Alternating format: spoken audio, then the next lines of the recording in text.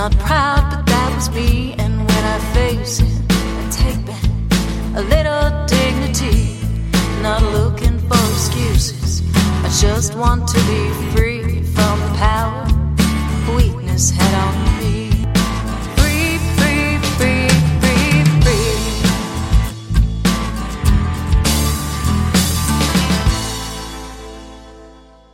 Hi, everyone, and welcome to the Bubble Hour, where real people tell real stories of addiction and recovery. I'm Jean McCarthy, recovery author, blogger, and podcast host.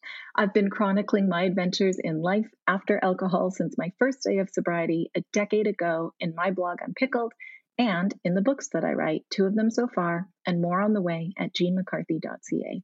I tell my stories there, and I hold space for your stories here. And today I'm holding space for Betsy Byler. Hi, Betsy. Welcome to the Bubble Hour.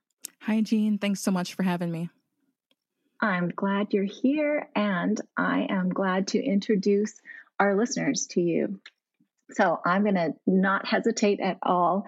I'm going to turn the mic right over to you. Betsy, tell us about yourself and tell us your story.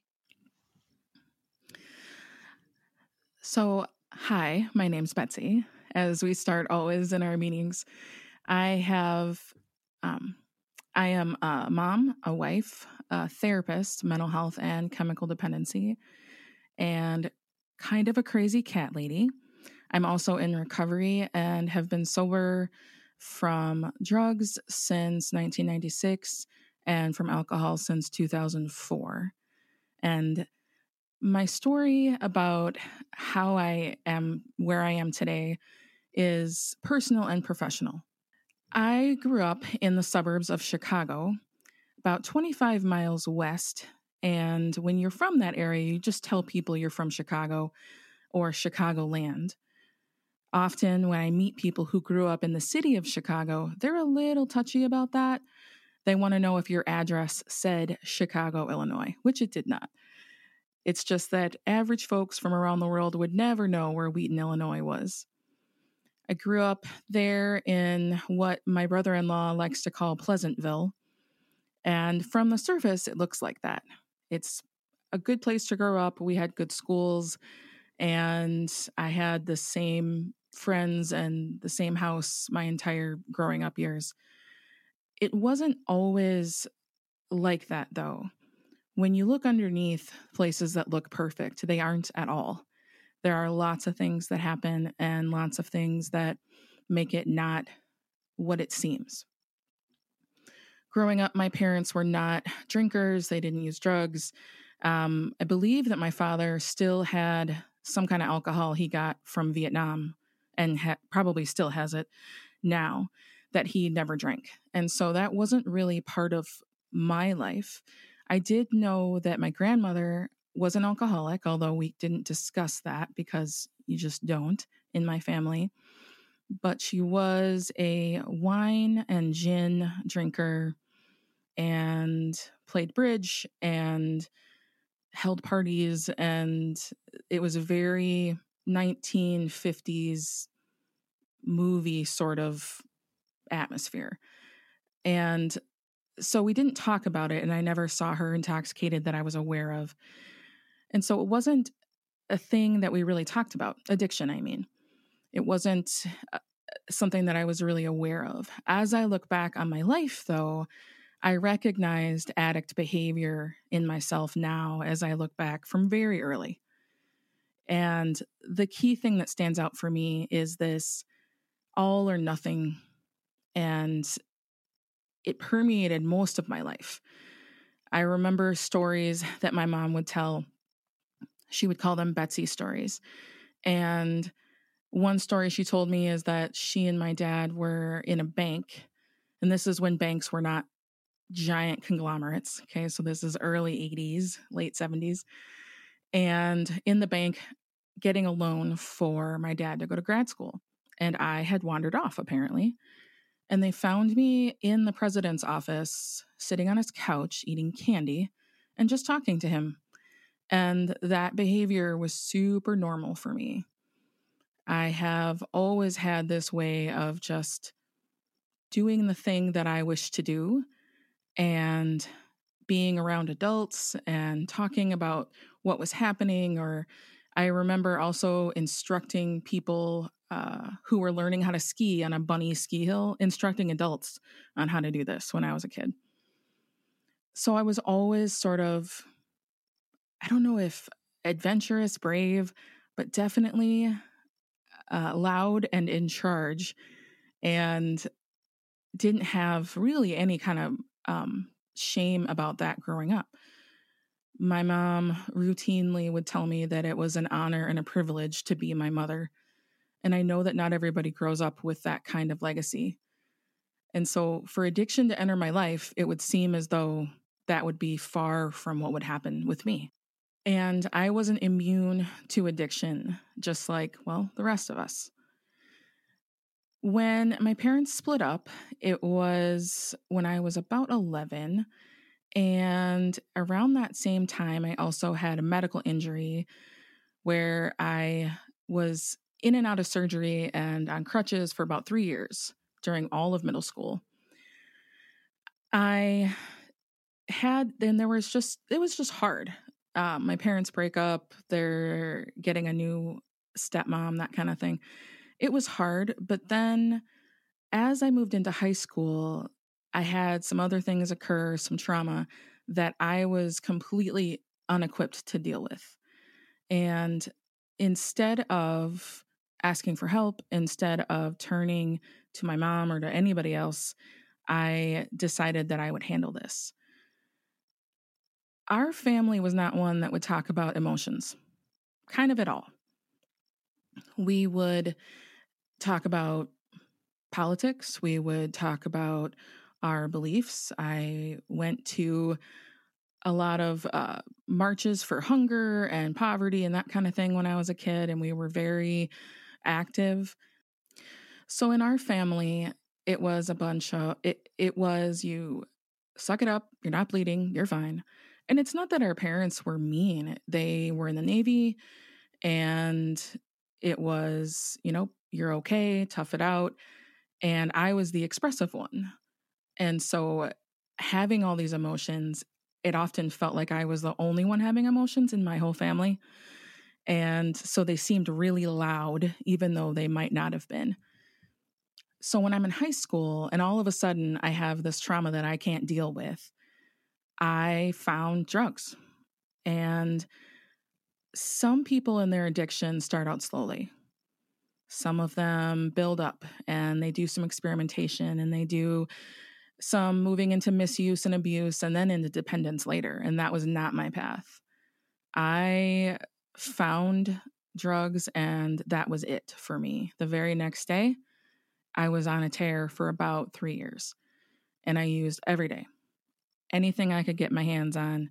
And thankfully, at the time, I didn't have access to things like heroin or or meth or anything like that. But I was determined to not feel. And that was how it was for those 3 years. I was holding on for a while. I was a decent student, definitely probably could have done better, but it just wasn't really a focus. My mom was having her own difficulties in her work and worked in the city of Chicago, and so there was commuting, and so she wasn't necessarily able to see all the things I was doing. Also, I had pretty much made it clear that I was going to be bound by nobody. And without my dad around to be the heavy, I guess, it was hard for her to control me. I had started smoking cigarettes when I was 11, and I think she found out when I was probably 14, and there was literally nothing she could do about it. At least that's how she felt. And I don't really know, even now as I look back as a mom, what I could have told her to do, because I was 100% going to do what I was going to do.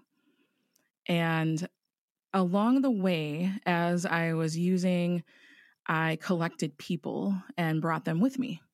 I've been a leader my whole life, and that didn't change then, and it didn't change after I got sober. I've always brought people with me.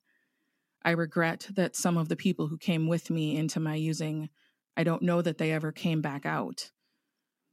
But in high school, I wasn't really thinking about that. I was running from what the things that had occurred. And then while you're using, for those of you who are in recovery, whether you're or have been using, we know that things happen while you're using that add to the things in your life that you don't want to think about.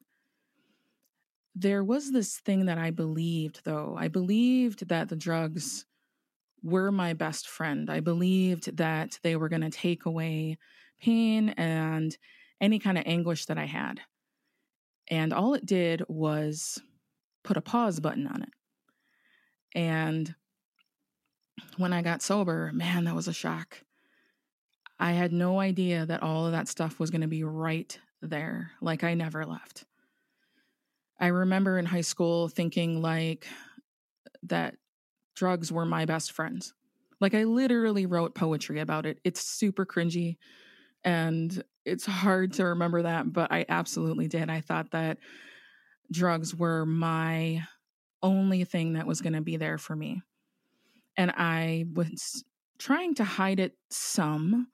I got in some trouble at school, got arrested, was charged with possession with intent, and talked my way out of it.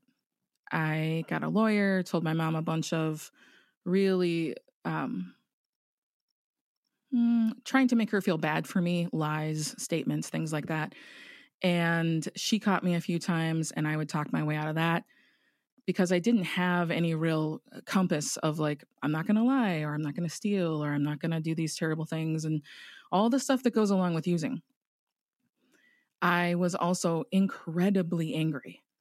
And if somebody stepped up to me or crossed me in some way, that was that was a bad thing to do for me. And I had a large problem controlling my temper. It wasn't that I was necessarily violent, but it was the fear that I would, because I was unafraid before to speak my mind. But you add anger and then you add drugs to that. And I'm a depressant kind of girl. So meth and stimulants never appealed to me. It was more marijuana, pills, that kind of thing that really was calming down a lot of my anger. And so I shudder to think what I would have been like unleashed without all of that kind of keeping my central nervous system down.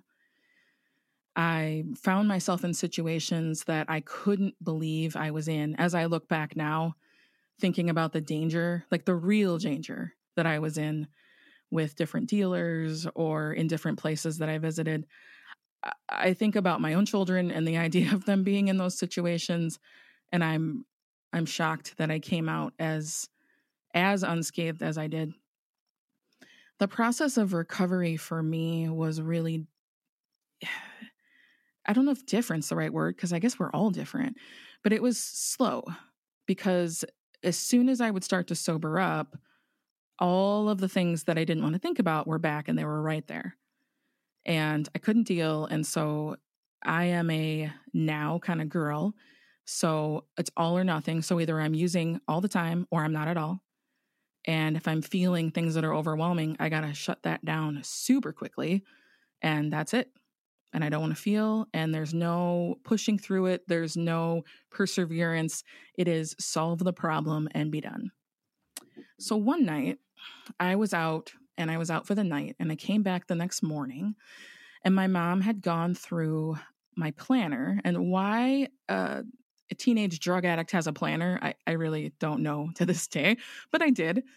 And it was the days of Franklin Planner being a big thing. And so I had one of those. And I had notes in it that my friends and I had written. There was no texting or phones or any of that kind of thing. And so when we were in school, we wrote notes to each other and folded them in these increasingly intricate ways. And we were somewhat subtle, but not totally subtle, because we were convinced that we wouldn't lose those notes to each other. And so my mom went through all my things and found these notes and found out who I was using with. And so I come home. It's probably mid-afternoon.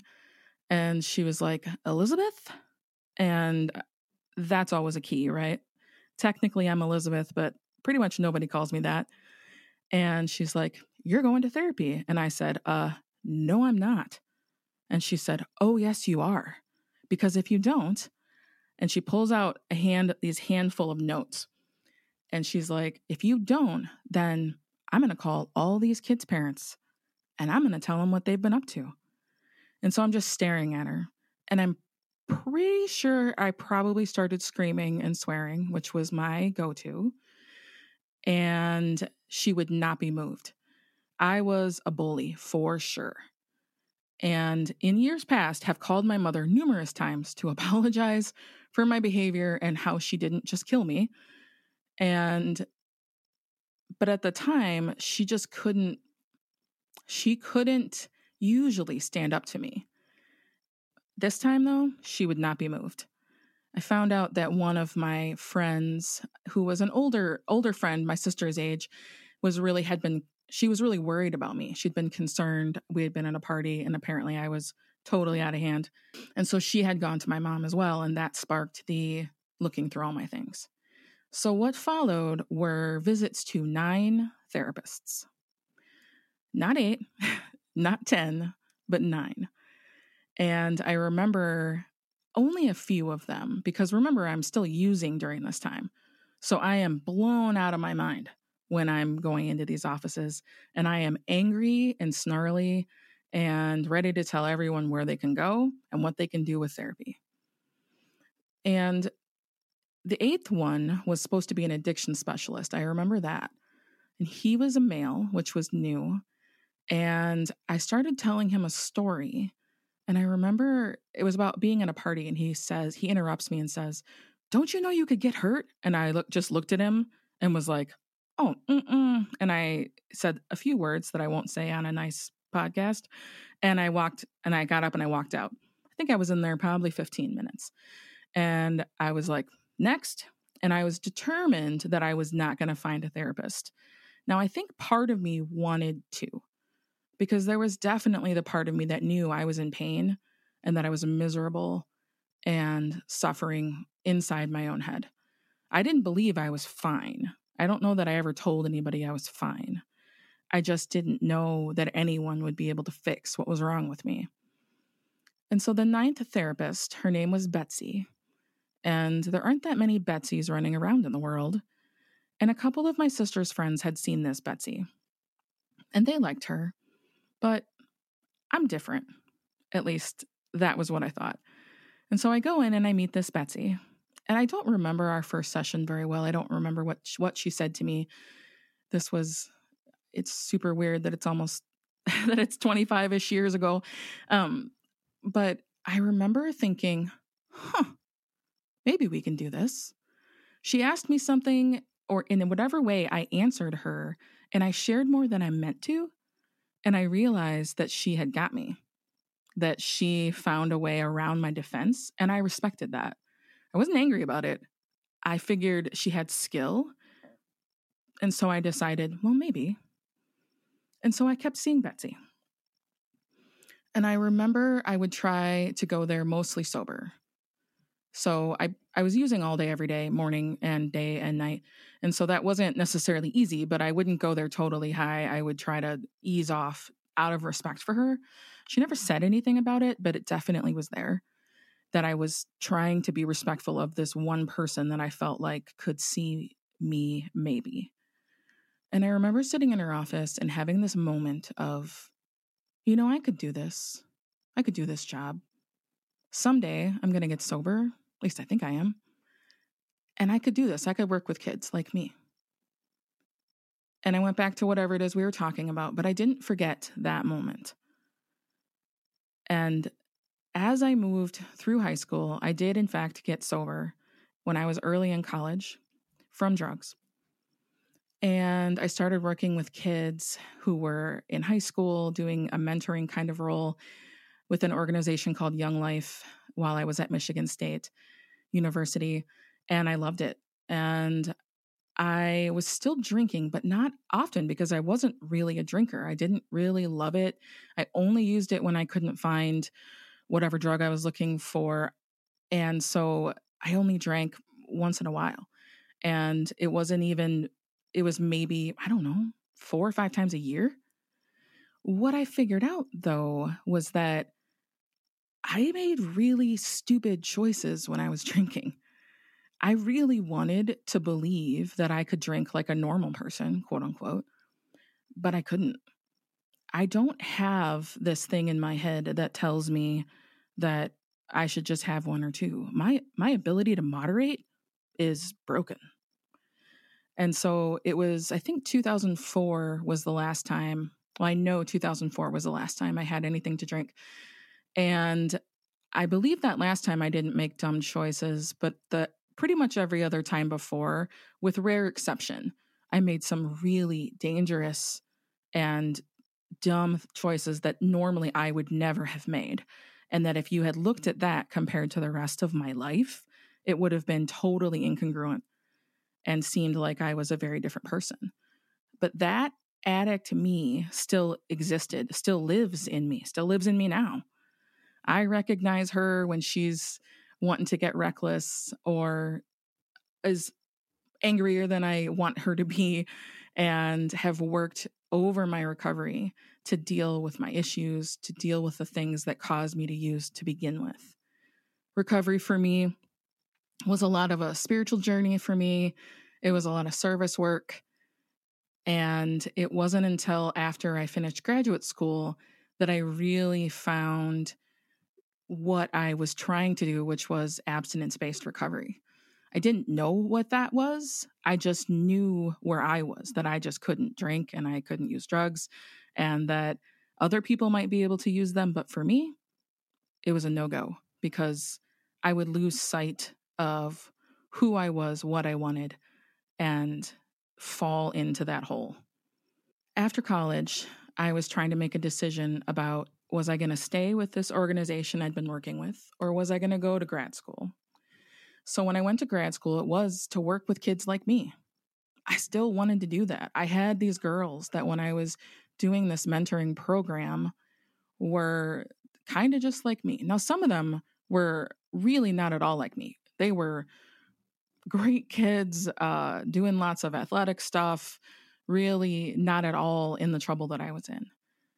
And there were some girls that were on the fringes who would be drawn to me.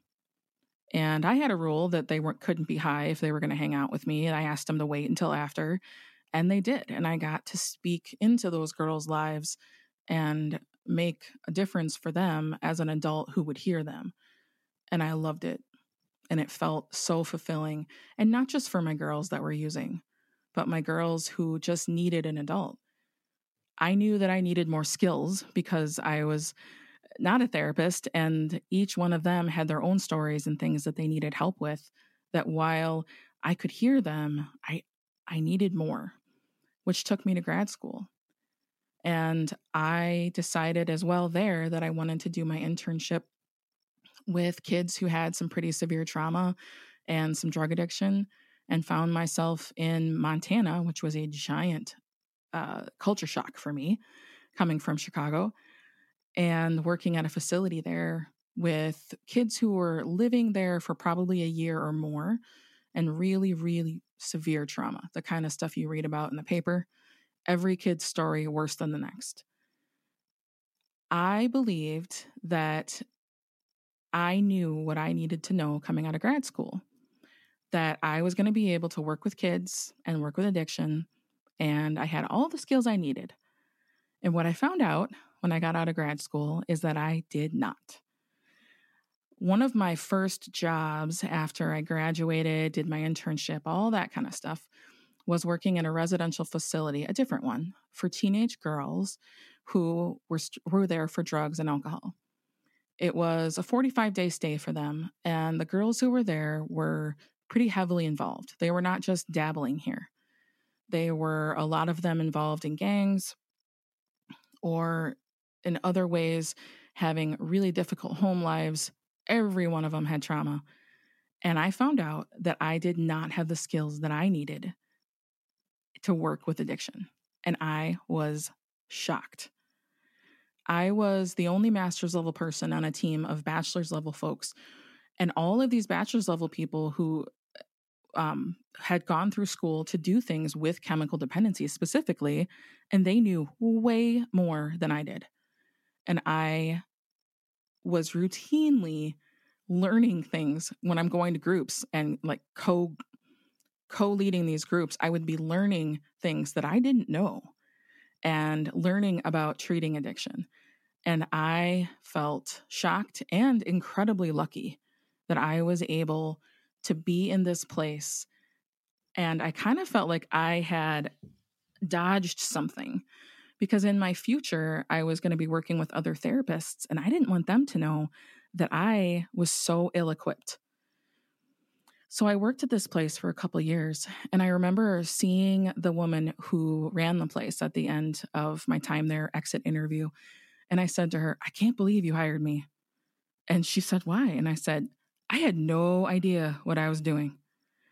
And as I moved forward to my next two positions, something started dawning on me, and it was that I was not the only therapist who didn't know how to treat addiction.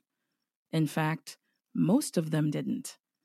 Not just over half, I mean 90, 95% of the therapists I ran into didn't touch working with addiction at all. I'd be in staff meetings and hear people say, "Oh, no, that's chemical dependency. You got to send that to a CD counselor." "Oh, nope, they're using meth. Nope, they got to get sober first. Can't work with them." And I didn't feel that way anymore because I knew what I was doing. I mean, to the extent that you do as you're early in your career. And I was thinking to myself, why? Why do we not get trained how to deal with substance use? From the beginning of time where humans existed, people have found ways to get high or drunk. That is just something we do as humans.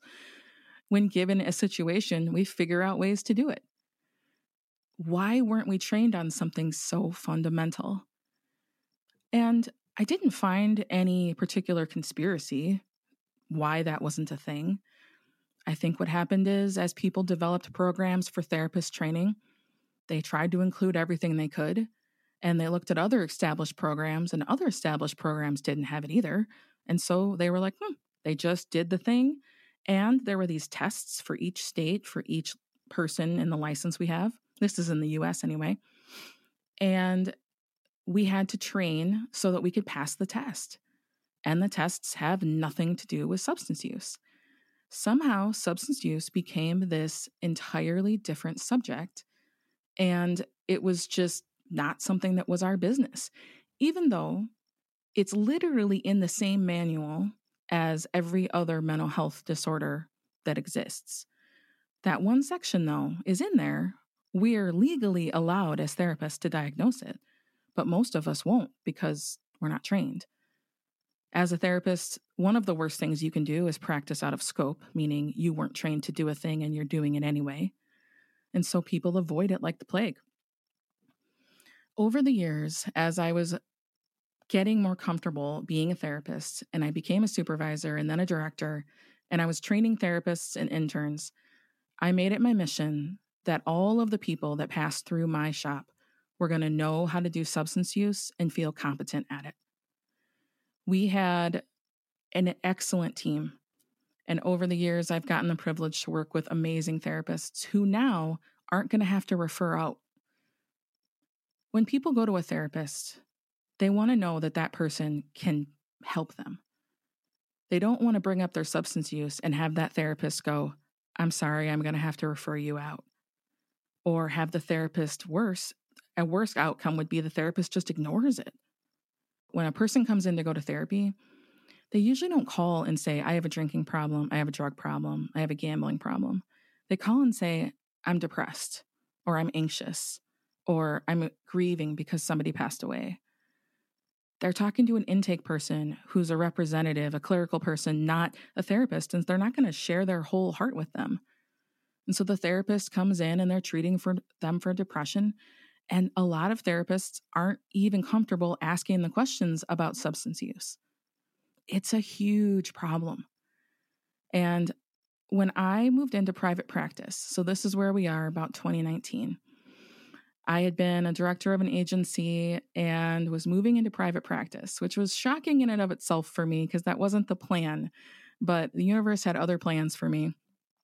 And so here I was sitting there going, okay, so I can do therapy. It's kind of nice to not be responsible for anybody. After years of being responsible for programming and budgets and doing therapy and all of that, it was nice to just be me.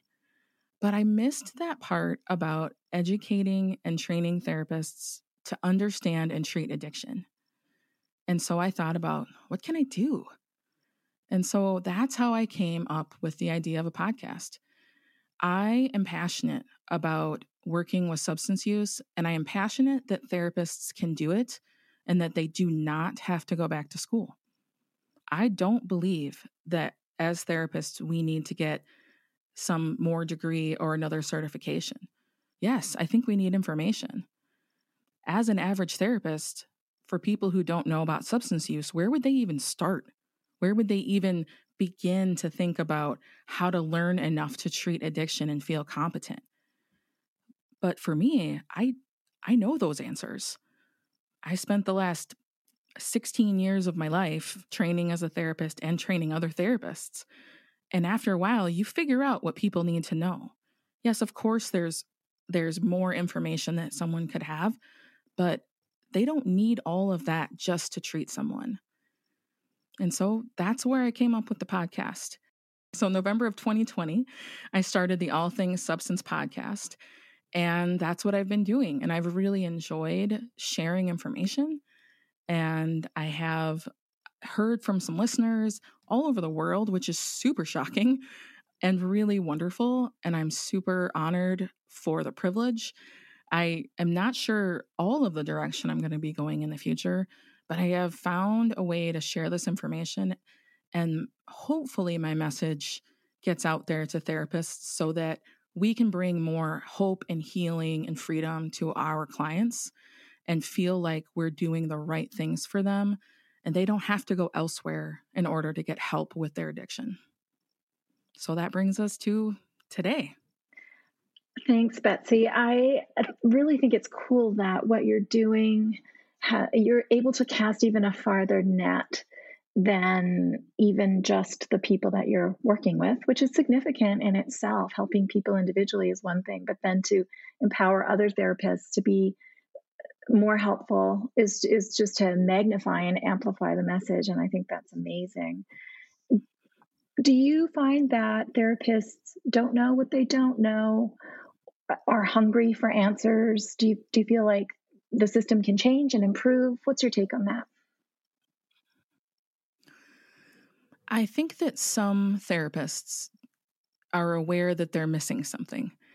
I think that those of us who've been in the field longer may have a harder time adjusting. My podcast, when I thought about who I was going to be reaching out to, clearly all therapists of any level of experience, but mainly I was looking for post license, so our full license, but probably less than 5 years, maybe less than 10 years experience, because they're still figuring out, oh my gosh, I have no idea what to do with all these people, and that we all have to know so many things and be generalists, sort of family medical doctors that know all the things and don't get to specialize.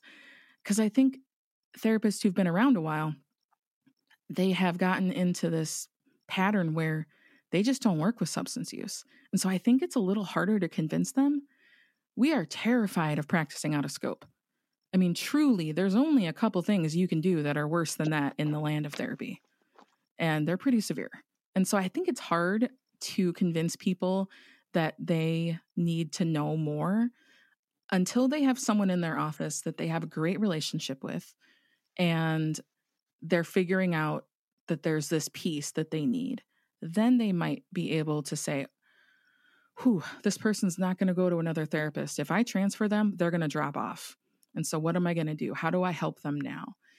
And so it's sort of this consistent message that I'm trying to put out there so that as people realize that they need help in this area, especially those of us who've been around a while, that they have some place to go. I love your story about that Twilight Zone moment when therapist number 9 walks in and her name is Betsy. And I mean, that's just magical. I'm sure that even, if you're not a woo-woo type person, you would see that as a sign or as something, impactful, just in the Mm-hmm. serendipity of it all.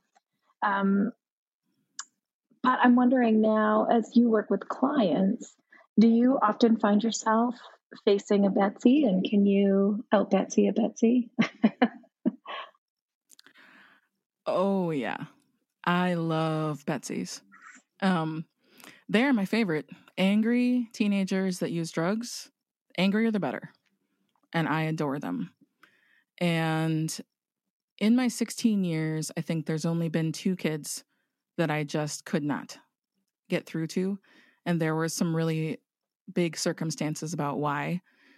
And part of it is the realness that I present to them and trying to believe that each one of them, that some part of them, however remote, wants to be heard and wants to be different and doesn't love what's happening in their life. And it might take a little while. In fact, one of the girls that I've seen most recently, that took me months. She was a tough kid, but it was like a switch one day. I don't even know exactly what happened, but one day she was snarly and angry, just like normal. And the next week, she was like friendly, open, vulnerable. And again, I was blown away by the shift, even though I've seen it a lot. And I don't pretend that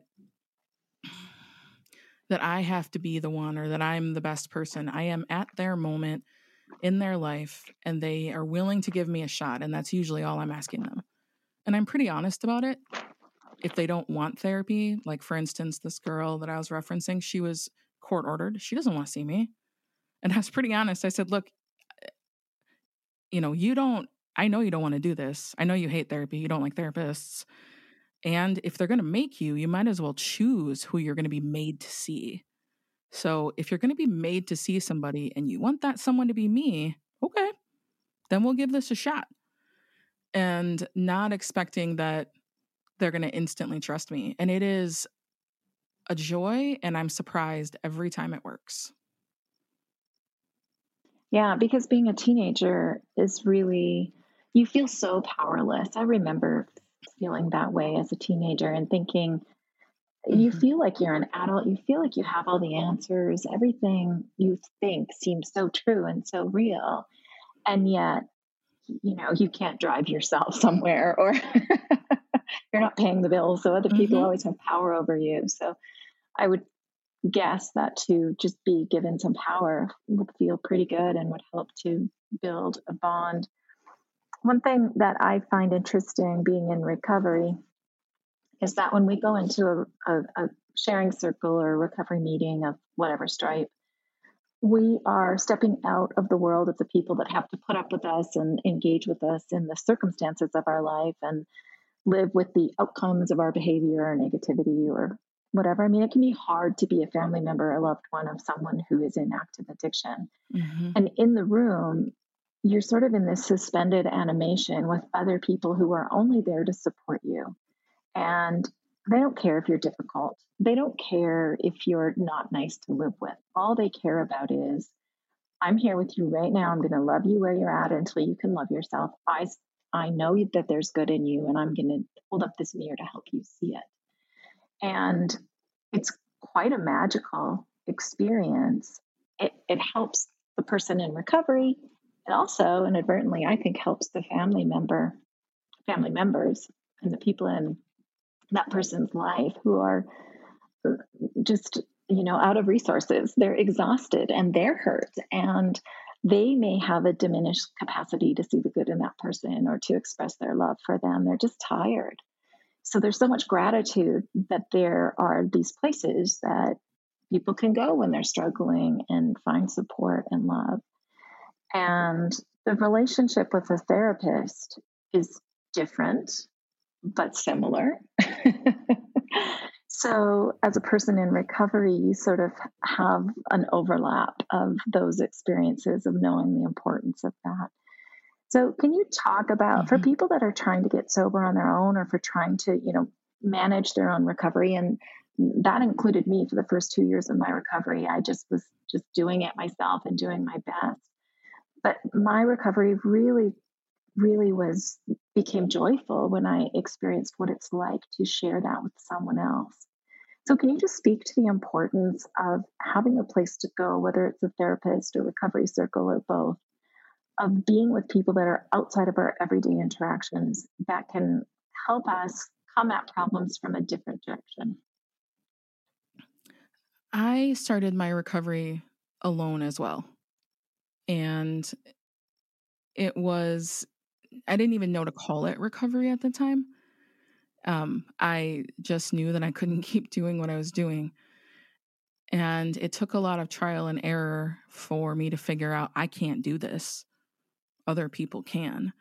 And I felt broken, like I was something inherently wrong with me, that I am so broken that I can't even go have drinks with people and be normal, quote unquote. And when I found other people in recovery and they gave me the language for it, it was super freeing.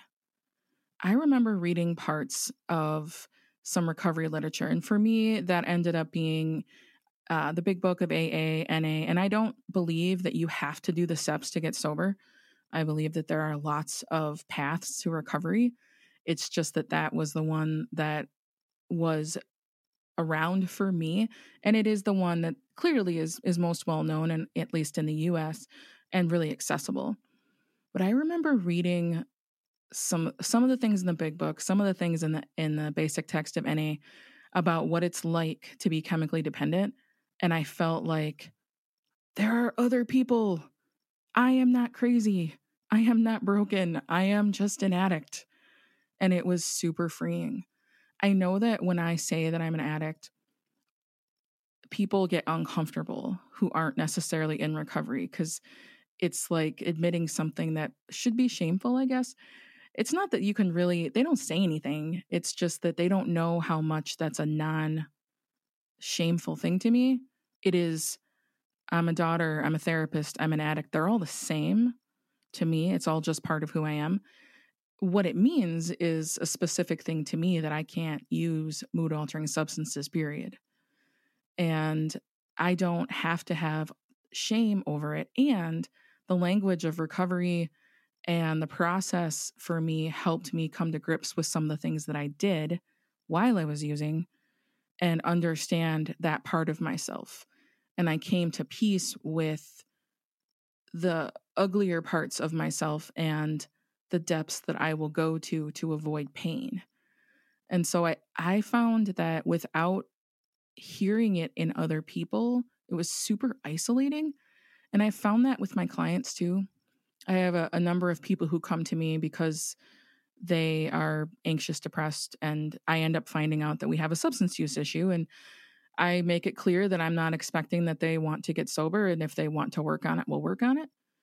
And that I'm not going to harp on them. And it takes them a while usually to be really straight with me about how much they're using, because those of us in recovery and even actively using know that addiction and alcoholism has to exist in darkness, and we have to hide it in order for it to continue, usually anyway. And so I am creating a space for them where they recognize that they have the freedom to just tell me the truth about it, and I can normalize behavior. Hooked up with someone because they had something you needed, like alcohol or drugs, that's pretty normal, actually.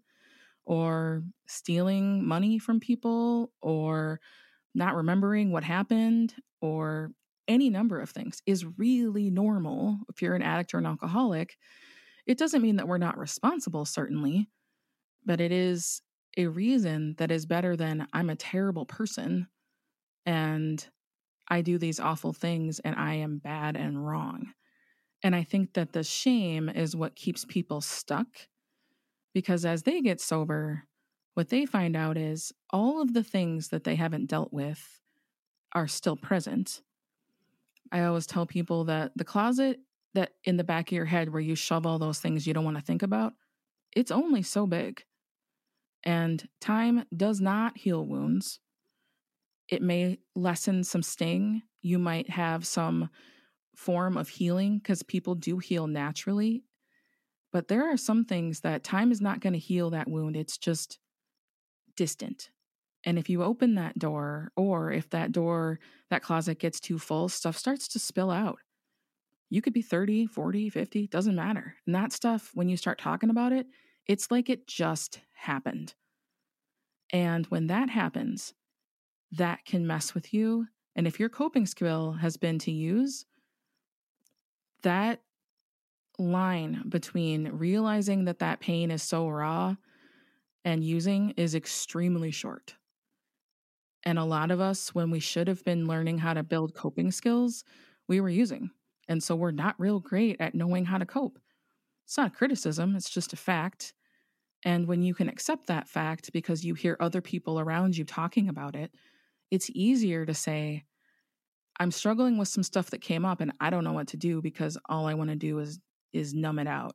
And everyone in the room's like, yeah, I totally get that. Why don't we do this? Or come hang out with me? And I think the recovery community, it is, for me, freedom of just knowing that whether or not the person in the room has my exact story, we are similar in a lot of ways. And they aren't going to judge me. And it is like an amazing, freeing thing. Even though in the beginning, it's super scary to think about sharing your story with others or sharing things that you swore you'd take to your grave. But as I've heard you say, Jean, on the other side, it is so much better.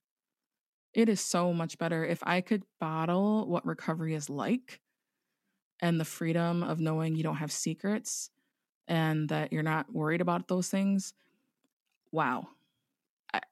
I just wish I could share that with people in just a glimpse that that kind of freedom exists. I'm not saying that it's never hard or that things aren't a struggle after you get sober.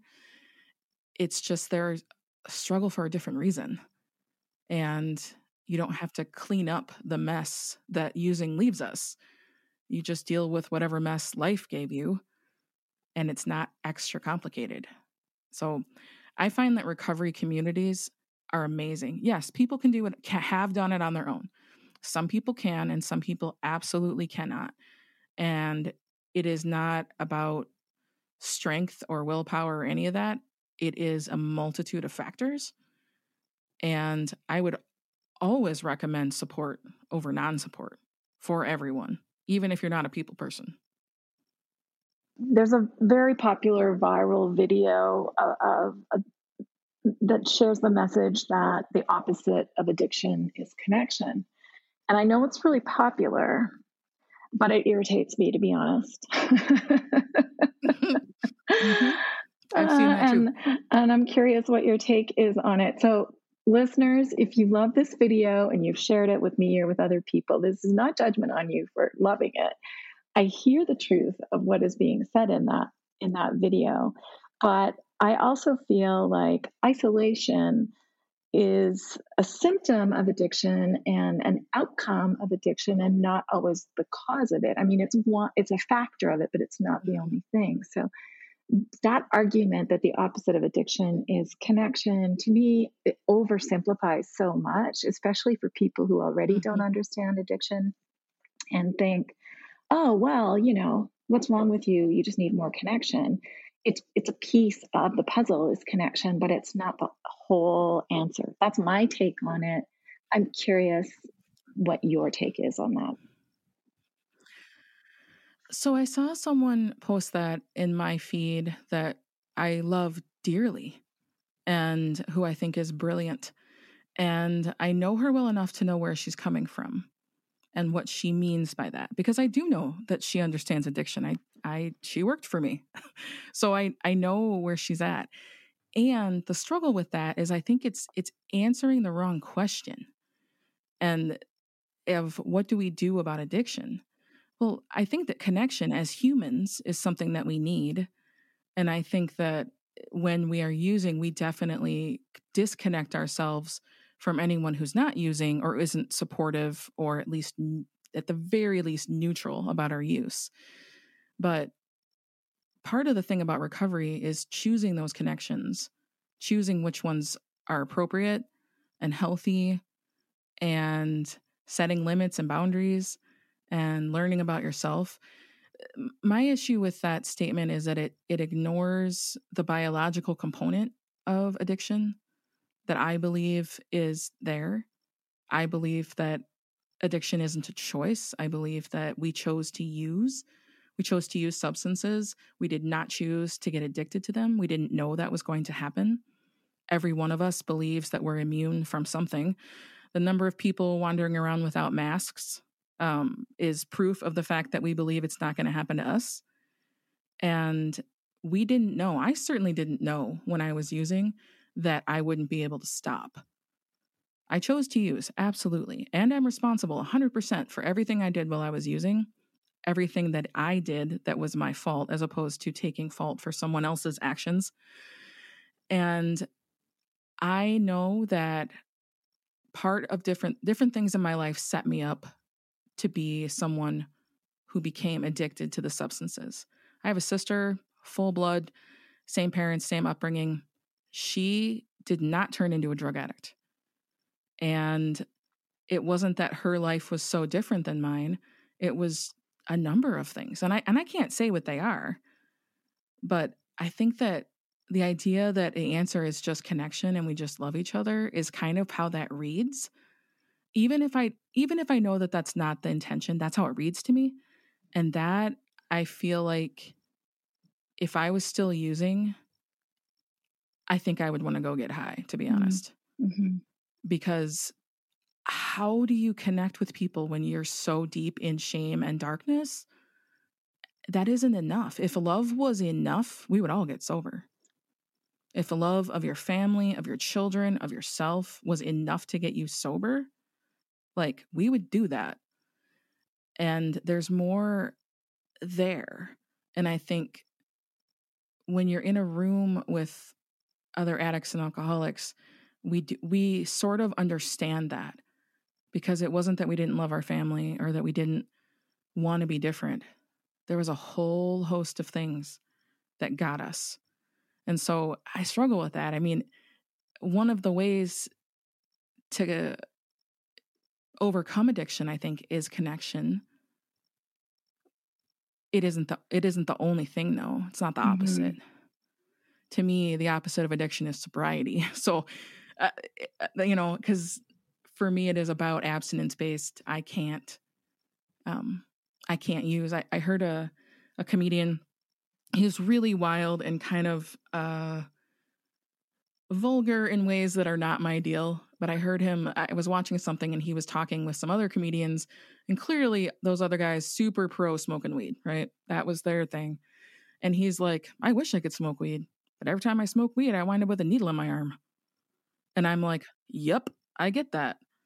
I didn't use IV, but it would have happened. I absolutely would have gone that way if I had kept using. And for those of us who know about addiction, we know that it's freeing to me to accept that about myself. Yeah. I sometimes think and say that none is easier than some. When you have had the neurological change, when your pleasure reward circuitry has been completely hijacked and rewired by addiction, there really is no sum. Trying to manage sum is all consuming, and it's just keeping the loaded gun in your pocket. But none is actually easier, especially for those of us who have that like 0 or 10 personality. 5 is really hard. So yeah. One more question for you on this vein. Do you feel that addiction is always a symptom of underlying issues? Can addiction ever be just addiction, or is it always something you have to peel back the addiction and heal something underneath it? In my experience, I would say the majority of the time there's underlying stuff, but not always. I have met people who, no trauma, great family, not even family history of addiction, right? Just pretty average, and wound up being an addict and an alcoholic. And it's not necessarily super common, because I think even if they didn't have something that brought them to it, mental illness or trauma from growing up. What happens while we're using adds to a list of things that we feel bad or shame or things that happened, whether it's things we did or assault or relationships or whatever. We end up having a lot to sort out at the end. But in terms of how it starts, I do think anybody can be an addict if you work hard at it, an addict or an alcoholic. And I've talked to some people who, as I've done their assessments and worked with them, truly there wasn't anything. Mm-hmm. It just, they couldn't stop. I will say that the whole 0 to 10 thing was present though. Mm-hmm. It's almost always present.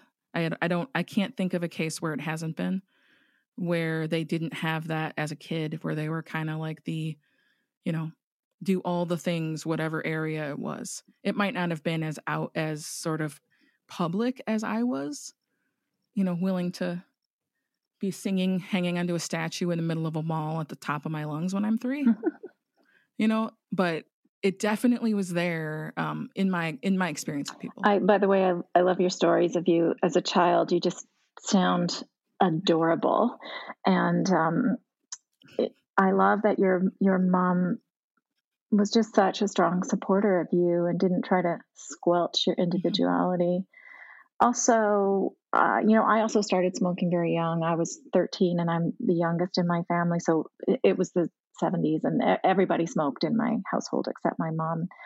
So when I started smoking, as did my older sisters and my dad, my mom, I think, was very resigned to it. And she said, just don't lie to me. If you're going to smoke, be honest about it.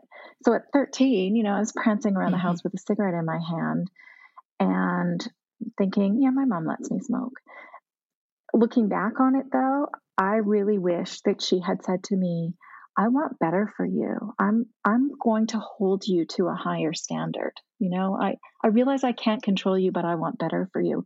And I feel like your mom gave you that when she said, okay, you've hit the wall. This is the line. You're going to therapy. What's your relationship like with your mom now? And do you feel that the acceptance and support that she gave you was a factor in your ability to gain recovery? So my relationship with my mom as an adult, once I moved out, was really, we were pretty close. And I still fought against what I felt like was, don't control me. I can do what I want. And she was always, I guess, supportive and sort of letting me be who I am. My mom was very strong. She was very independent. She was an officer in the Navy. And my mom, she was pretty awesome. And so in our own right as women, she raised my sister and I to be very independent and capable. And so it never occurred to me until I started working with people how other women were raised. Like I didn't really understand the meek, don't be seen, don't stand up for yourself, don't have boundaries, like message that a lot of women got. I heard it in media and through others, but it was so foreign to me. And there were other things certainly that I struggled with societally, but that really wasn't one of them.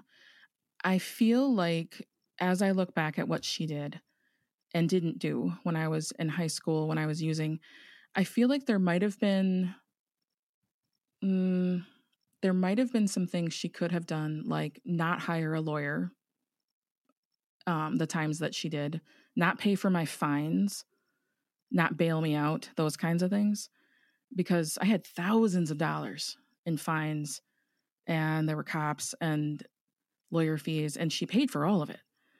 And so I kind of feel like maybe that wasn't super great. I understand why she did it, because she wanted to protect me from future fallout. And so I can understand that as a parent. Like there's almost nothing I wouldn't do for my children. And so I understand that. But I think that she did what she could do. I think as other people think, your mom knew you were using drugs and you weren't like grounded. And I would say she tried grounding me. The last time she tried grounding me, I was like in 8th grade. And I'm pretty sure I told her to F off and walked out of the house. Like, what was she going to do? I was definitely bigger than her. And she was kind of scared of me physically because I was so angry and so quick to be loud. I think she did what she could do. What she did say was, don't lie to me and you come home at night. And I was like, all right. And so I did. I didn't necessarily tell her everything, but she knew where I was 99% of the time and who I was with. She might not have known everybody or where we were. There were certainly moments where I was out of state and she didn't know it. But for the most part, she knew where I was and I was in contact and I came home when I was supposed to. Either I was staying at a friend's house or I was home by curfew. I mean, what drug addict is home by curfew? So I think she did what she could do with what she had based on the information and what she knew of me. I think if she had tried to clamp down harder, I would have absolutely gone nuclear. And the amount of recklessness that I had with no regard for my own safety was totally outrageous. And over the years, as you know, I was sober early, you know, she always talked about how impressed she was by me and it was, I know that she was in awe of who I am in a way that I suppose only moms can do. She passed away really suddenly in 2017, and it was devastating for me in a way that I can't explain. And even as a therapist, I don't know if you can be prepared for that. I just don't know.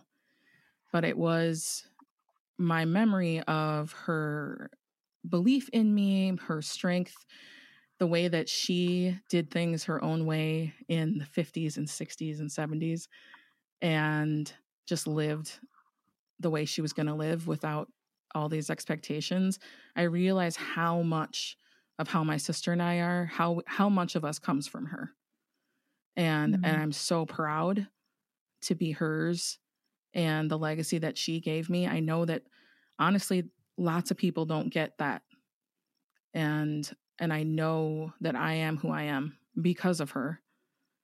And I know that she would have loved what I'm up to now.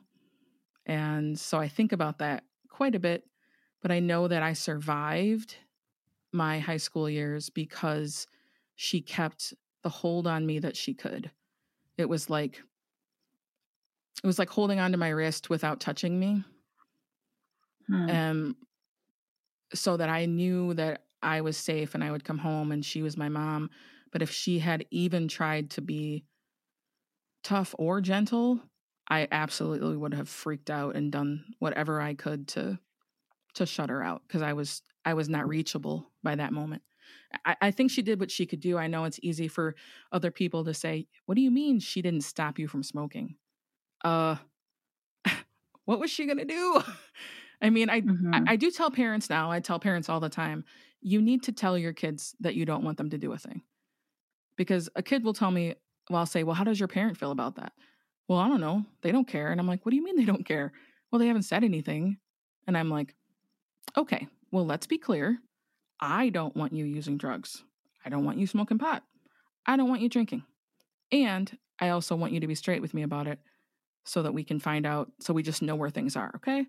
Like, I'm just clear, and I feel like I wish the same thing you had said, that I just wish she had been more explicit about, this is not what I want for you. I knew that, but I do think that hearing it would have been helpful. I'm not saying it would have stopped me, but her opinion about me did mean something. This has been a great discussion. I so enjoy your story and chatting with you and hearing your perspective on everything. Thank you for taking the time to tell your story here. How can our listeners find you, connect with you, hear your podcast, or reach you if they'd like to talk to you some more? Sure. So my website is betsybyler.com, and it's Byler with the B, like Tyler. People struggle sometimes with how to spell it. So it's betsybyler.com, and the podcast is linked there, and there's a contact form, or you can email me. which is Betsy at betsybyler.com. And I'd be happy to talk with anyone about whatever's happening. The podcast is also on Apple Podcasts, Stitcher, Spotify, all of those things as well. It comes out every Monday. And I have really enjoyed it. And I really enjoyed our conversation. I appreciate what you're doing for people and offering all these different stories. I think that stories for us as addicts and alcoholics are huge because we see ourselves in each other, and hearing that someone else had a life similar to ours and got sober and there's hope, that's the promise. And so I appreciate what you've done all these years and all of these podcasts. I know how much it takes to put into it, more than people would guess. And I appreciate all of your work because I think that having people speaking their truth and having the courage to come out about addiction is healing for people. And so I appreciate it and appreciate you having me on your show. Oh, thanks, Betsy. I appreciate you appreciating me. It's nice when people do understand what goes into it because it is a lot. It is. And it takes for every 1 hour of content, there's 3 or 4 hours of effort behind the scenes. So it's not it doesn't come lightly, but it packs a good punch. So thank you. Thanks for honoring that. I appreciate it. And listeners, we appreciate you too, because without you here listening and resonating with what we're saying, all we're doing is just having a conversation between ourselves. So thank you for giving meaning and purpose to what's happening here. That's all for this week, everyone. Thanks for listening. Until next time, take good care. I own it, I did that, not proud, but that was me. And when I face it, I take back a little dignity, not looking for excuses. I just want to be free from the power weakness had on me. In a dark corner is where shame likes to hide. Oh, you think you're strong just 'cause you keep it on the side. It just stays and wait there to rob you of your pride. Turn the light on, you can shine. When you say, oh, I did that, not proud, but that was me. And when I face it, I take back a little dignity. I'm not looking for excuses, I just want to be free from power weakness had on me.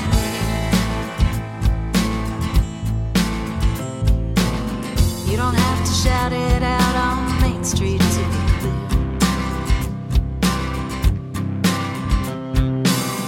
You don't need to whisper to confessionary ears. The person you should talk to is looking at you in the mirror, and the one who matters most can always hear when you say, oh, I did that, not proud, but that was me. And when I face it, I take back a little dignity. I'm not looking for excuses, I just want to be free from the power weakness had on me. When you say, oh, I did that, not proud, but that was me. And when I face it, I take back a little dignity. I'm not looking for excuses, I just want to be free